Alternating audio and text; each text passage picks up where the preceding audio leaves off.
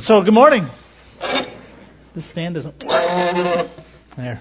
Sorry about that. Believe me, it was the stand, not.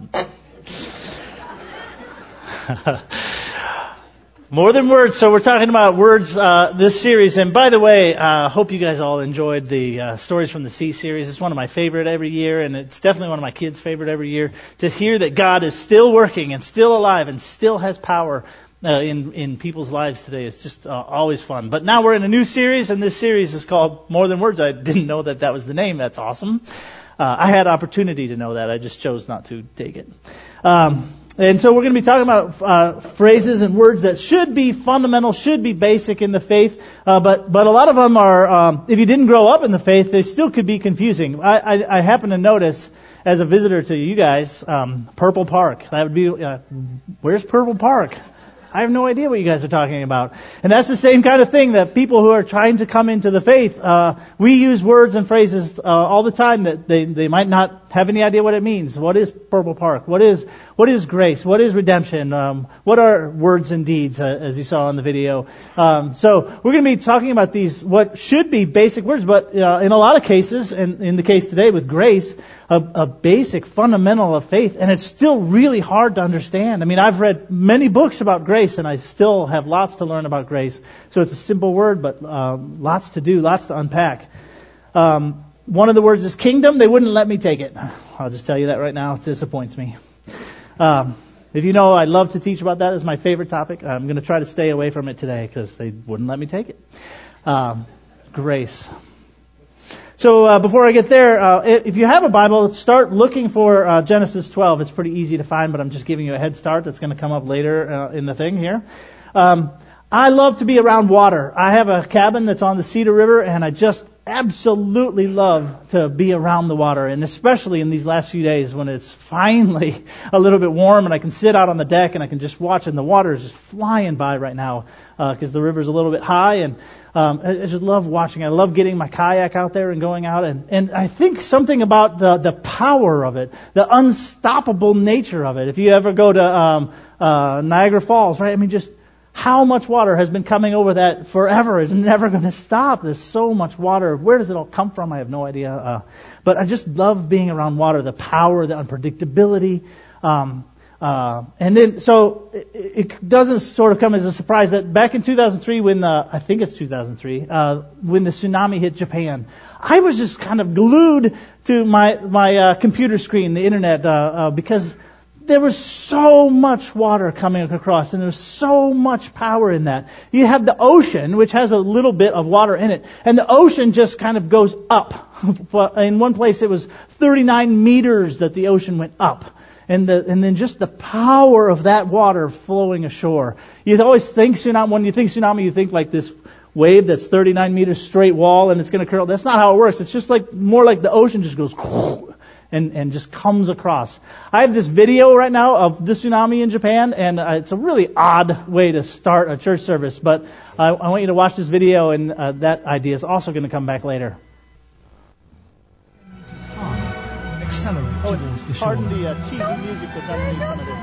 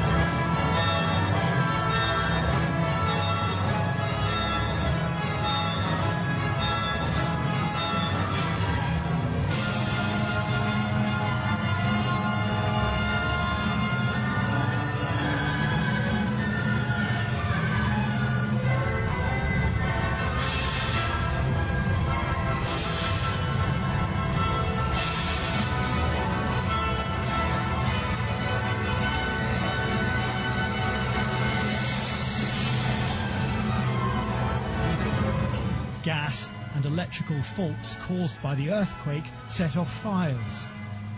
But as the debris is piled high, the flames ride on the water as it presses forwards on its relentless journey of destruction.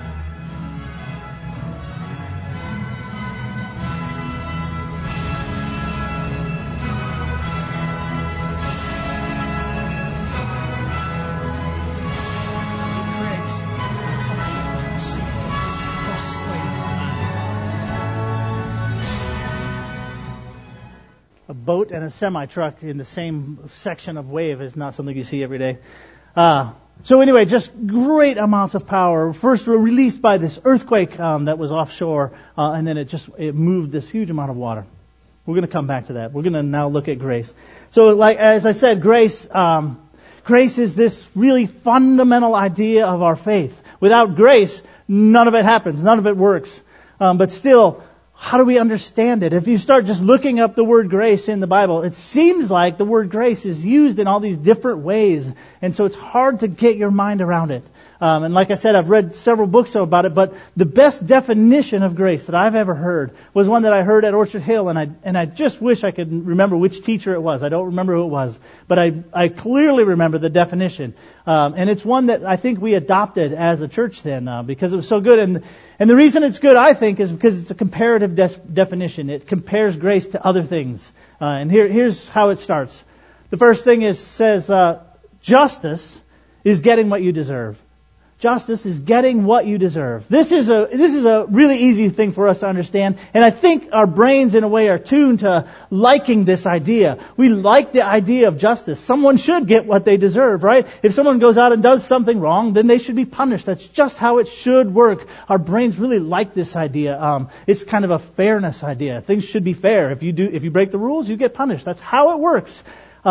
This story I want to use throughout these three is a kid takes his dad's car, and he goes out and he crashes it. It's a brand new car. He borrows it and he crashes it, and he brings it home. Justice is his dad punishes him. I mean, he shouldn't have taken the car. He shouldn't have crashed the car. He shouldn't have been careless. He brings the car home, and his dad says, "Wow, that was not right. You're going to now work the rest of your life working off this car that you owe me. You're going to be doing all kinds of chores, and you're going to build up little amounts of money and give it all to me. And eventually, when you're 80 years old, you will have paid off this car." Right? That's justice. And there's something about us, like I said, that we just like that. I mean, that's how it should work. If you do something wrong, you get punished for it. Justice. Mercy is not getting what you deserve. Mercy is not getting what you deserve. You take your dad's car, you go out and you crash it, and you come home, and he shows you mercy. He says, "Son, because I love you so much, I understand that you didn't do this to hurt me. You weren't trying to do this. So I'm going to show you mercy. I'm not going to punish you for this problem. I am going to, out of my love, I'm just going to let it go. You don't have a car to drive now for a long time, but I'm not going to punish you. I'm going to show you mercy." Mercy, when we start to think about mercy, we understand that it usually comes out of a center of love or compassion for the other person. I know you deserve this justice, but I have so much compassion for you that I'm going to show you mercy. There's a lot of places in the Bible where people are begging God for mercy. "God, have mercy on my soul. I know I deserve punishment, but please have mercy. Withhold your judgment from me." Psalms will talk about that a lot. Mercy is not getting what you deserve. Grace is getting what you don't deserve. Grace is getting something that you don't deserve.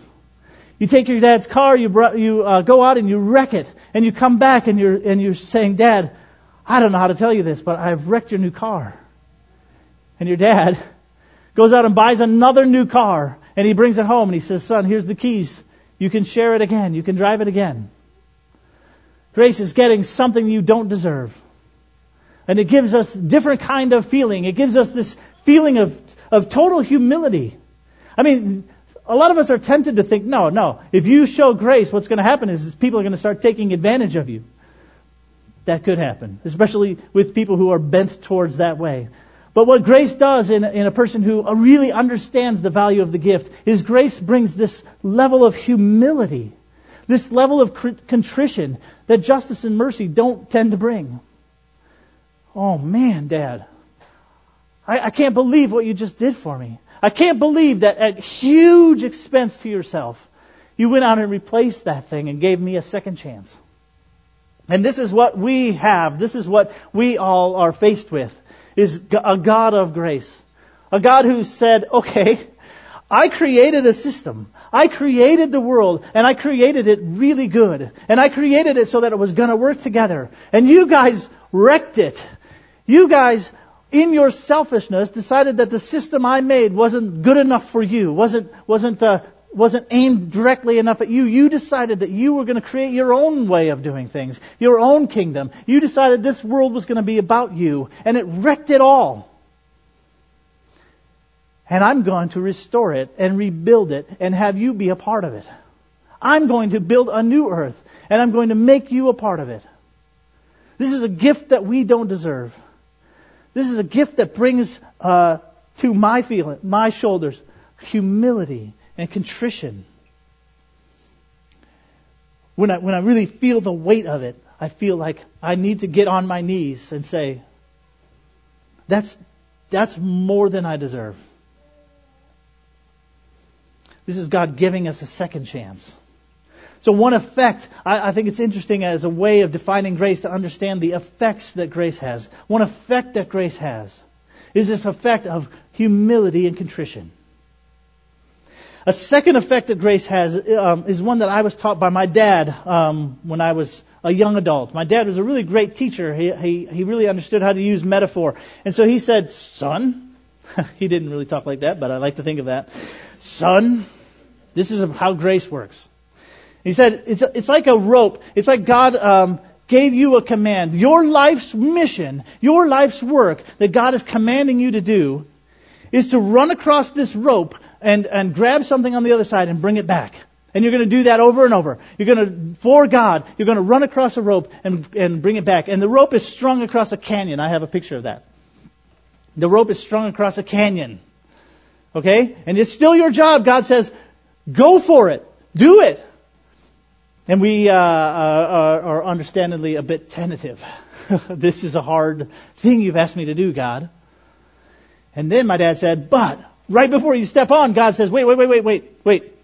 Grace takes the rope and moves it onto the ground. The rule didn't change. Your job is still to run across the rope and get something and bring it back. But now the rope is if I had just strung this rope up one of these aisles. And your job is the same, but the rope's laying on the ground. See, son, grace has the effect of producing freedom. Paul said it's for freedom that Christ has set you free. And that's because it's Paul, and I'm going to say something later that's Paul, it's hard to understand. I mean, Paul is awesome, but in a way that makes you like, I really have to think about it. It's for freedom that Christ has set you free. Well, my dad says, here's how you can picture that. Lay the rope on the ground. Now you have all kinds of freedom. Now you have all kinds of ability to go do it. Now it's not scary for you to do exactly what God asked for you to do. Run down the rope, grab the thing, run back. Jesus told this parable of the men with the talents. You remember it? The 3 guys get 3 different amounts of money, and then the landlord or the boss leaves. And when he comes back, he says, "Hey, what'd you do with the money?" And one of them had made a bunch, and one of them had made a bunch, and one of them had buried it in the ground. And the one who buried it in the ground said, "Hey, why I buried it in the ground was because I was scared of you. I was scared that when you came back, and if I had squandered that money, if I had invested it in something and that investment failed, then you would punish me. You would give me justice because that's what I deserved. I did something and I made a mistake and now I deserve justice. Or at least maybe you would have given me mercy, but I still would have known that you were fuming with rage because I had squandered your gift." And the point of the story is, nuh-uh. The rope's laying on the ground. Do you understand the depth of grace? Do you understand what I have done for you and that I would do it again? I love you to the point that you are not going to fail in a way that I'm not loving you anymore. You could walk away from me and I still love you. My mission for you is to run down the rope, grab the thing and come back. But the rope is on the ground. You can't fail. You can't fail. I love you that much.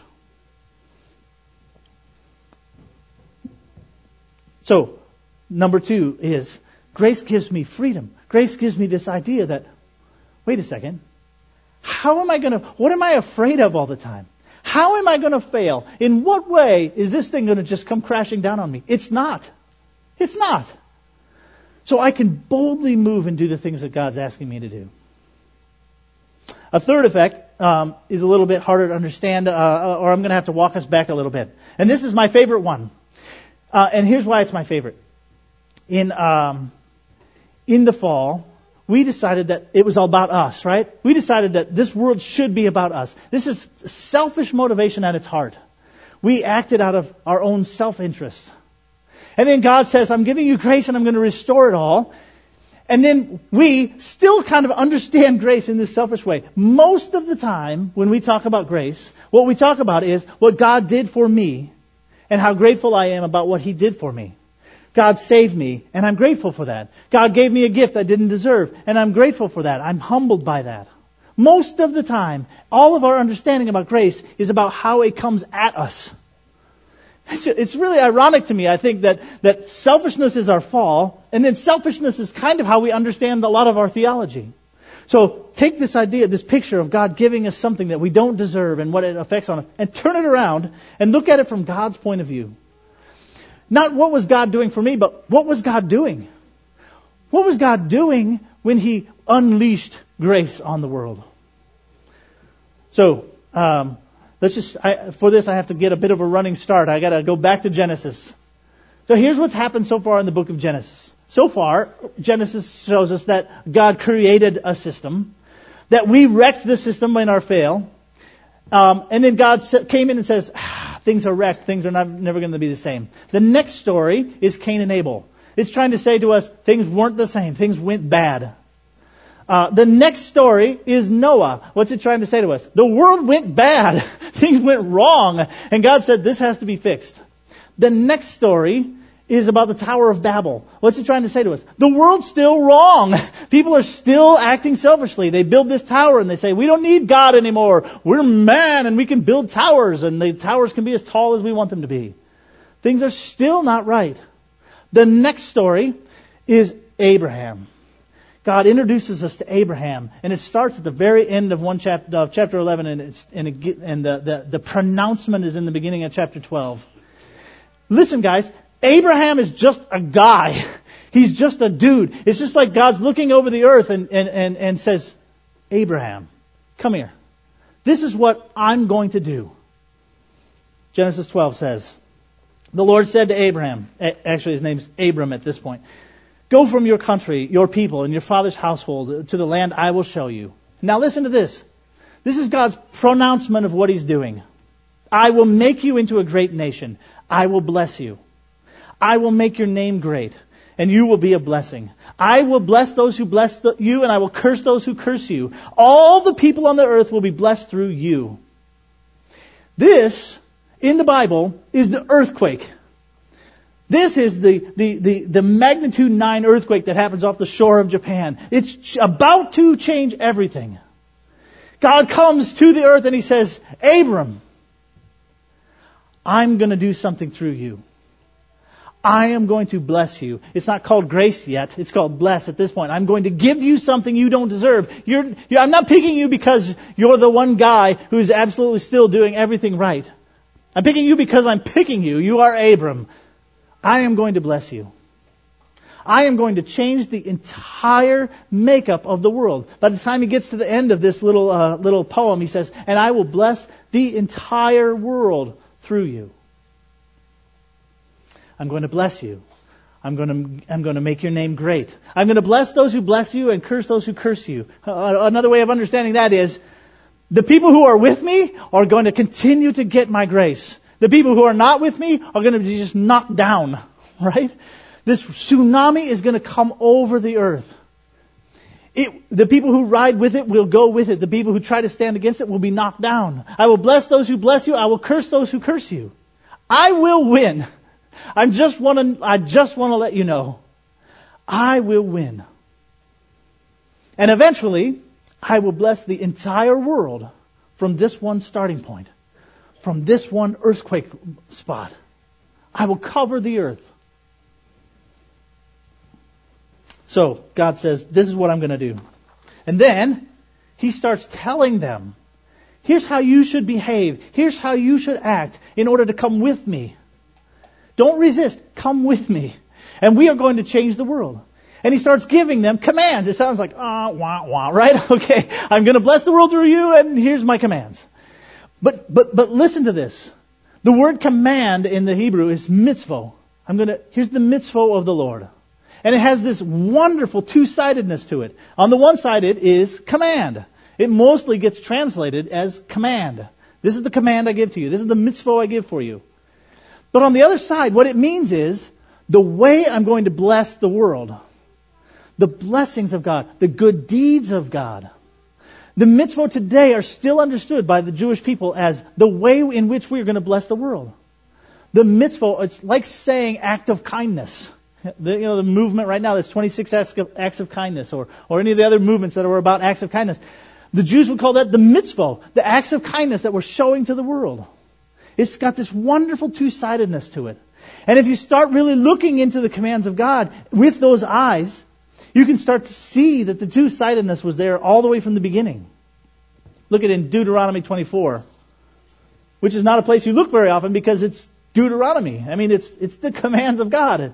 And sometimes we feel like, Deuteronomy 24, when you're harvesting in your field and you overlook a sheaf, do not go back to it. Leave it for the alien and the fatherless and the widow, so that the Lord your God may bless you in all the work of your hands. When you beat the olives from your trees, don't go over the branches a second time. Leave what remains for the alien and the fatherless and the widow. When you harvest your grapes in your vineyard, don't go over the grapes again, the vines again. Leave what remains for the alien, the fatherless and the widow.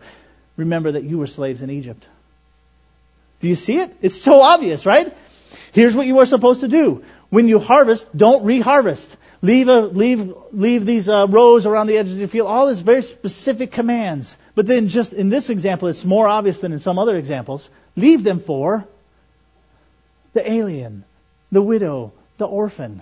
What's the command doing? Blessing the world. Giving them something they don't deserve. Giving them grace. Okay? Now, here's another one. In Deuteronomy, he's talking about the tithe. Right? One that there's nothing fun about, right? I mean, we just took our offering, our tithe, our the command that we give back to God. But look at how, toward the end of this idea of the tithe, we see this Deuteronomy 26. Then you will say to the Lord, after you've done your duty, after you've committed your tenth to God, the mitzvah has been accomplished. Then you will say to the Lord, I have removed from my house a sacred portion, and I've given it to the Levite, the alien, the fatherless, the widow, according to all that you have commanded. I have not turned aside from your commands, your mitzvah, nor I have forgotten any of them. The commands of God were this wonderful thing that was blessing the earth through these people who were being blessed. All right, now we're going to forward a little bit into the book of Acts. Now, the book of Acts is Jesus has come and gone, and he has left behind his spirit, and he's left behind his teaching, and he's left behind this group of people who are really on fire for God, really on fire for changing the world. And so we see in them this model of how the church is about to explode and cover the earth. And in Acts, if you look up the word grace, you start to see that the word grace in Acts is used in this wonderfully double-sided way. Acts 6. Now Stephen, a man full of God's grace and power, he's full of God's grace and power, did great wonders and miraculous signs among the people. Because he was full of grace, he was doing wonders. Right? He was changing the world because he was full of grace. Acts 11:23, when he arrived, he saw the evidence of the grace of God. Now stop. What is the evidence of the grace of God? If you are just thinking about grace as the thing that God did for me that I am super humble and excited about, and I thank God for this thing that He did for me, the evidence of the grace of God might just be a smile, right? But I don't think that's what Acts is talking about. I don't think it says he walked into the town and he said, wow, you guys are smiley. I really don't think that's what it was. I think these people had gotten the grace of God and they were changing the community that they lived in. So when a traveler walks into their town, he says, whoa, what's up with this town? This town, people are helping each other. This town, people are empathetic about each other. This town, people are passionate about making each other's lives good. This town, people have taken this blessing that they got from God and they are blessing others with it. So he walks into the town and he sees evidence of the grace of God, and he was glad. And he encouraged them to remain true to the Lord with all their hearts. Remain true, right? It's like saying, continue in the mitzvah. Continue doing the commands of God. Remain true. Keep doing what you're doing. I love seeing this evidence of what you've done. Acts 13:43. When the congregation was dismissed, many of the Jews and devout converts to Judaism followed Paul and Barnabas, who talked with them and urged them to continue in the grace of God. Continue in the grace of God. What does that mean? See, if you just think of the grace in the first kind of ways that I talked about it, like it's putting the rope on the ground and I can never do something that goes wrong. Well, how do I have to continue? There's nothing I have to do to continue in that. It is forever. I love understanding grace as the thing that will not stop. I can't do anything to make it stop. But Paul says, continue in the grace of God. Continue in it. He's obviously got to be talking about some other aspect of grace. And to me, it's obvious that he's talking about continue in the mitzvah. Continue doing these good things to the people around you. Acts 14:3. So Paul and Barnabas spent considerable time there, speaking boldly for the Lord, who confirmed the message of his grace by enabling them to do miraculous signs. Again, it's not just something that came to them and they're on their knees and they're thankful for it. It's that and more. He confirms the grace that's in them by enabling them to do miraculous things. So, here's my understanding. First of all, I want to say the definition of grace. That we started with. I think that's one of the main things you should remember. Justice is getting what you deserve. Mercy is not getting what you deserve, and grace is getting what you don't deserve. If you can remember one thing, I would love you to remember that. And the response to that is humility and contrition. And when I understand that I got something I didn't deserve, my response is humility and contrition. Second thing, remember, grace is the act of moving the rope to the ground. Grace is this thing that is so deep and wide and so unchangeable that God is saying to you, I love you in this way. I love you in the way that even if you wreck something, even if you crash the earth, I will fix it. I will come in and restore things. Now have faith, have understanding that that's the kind of God I am, and run and do the work that I've asked you to do. But third, the thing I'm most excited about today is don't understand grace just in this way of what came down to me. Understand the grace in this way of what was God up to? What was God doing when He sent us grace? And here's what I think. I think God was up to changing the world. I think he sent an earthquake to Abraham and he said, now this tsunami has gotten started and it is going to cover the earth. And you guys are going to be a part of it. This grace is going to wash over you. And you're going to say, yes, thank you, as you're flying downstream. And changing the earth. And washing over things. And hell will not be able to resist it. It will be able to resist it for a while, but God says, I'm going to bless those who bless you and I'm going to curse those who curse you. In the end, all of the world will be affected by you, will be blessed by you.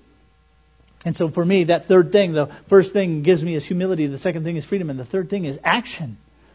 It makes me just want to go out and help God change the world. Figure out what He's doing, where the wave is moving, and help with it. So, I'm hoping you can understand this one little simple word, grace, in some slightly bigger depth. I'm going to pray. Dear Heavenly Father, first, thanks. Grace is so overwhelming sometimes. Sometimes it is appropriate for us to sit in our rooms and get down on our knees and bow our heads and say, wow, I don't deserve this. Who you are and what you're doing for us and at what price, at the expense of your Son. His blood shed for us, who absolutely don't deserve it. Sometimes we just need to get on our knees and say, thank you, God. But I want to confess that I, and I'm guessing some other people in this room, just stop there sometimes and stay in our rooms. I pray that you help us see what you're doing in a bigger picture. That grace is amazing and wasn't just bestowed on us, that it was bestowed on the earth. And that you have a desire to come and fix it all, not just me. So I pray that we can rise from our knees sometimes and walk out and look around us and see where your grace is needed and be dispensers of it, be blessers of the world. Amen.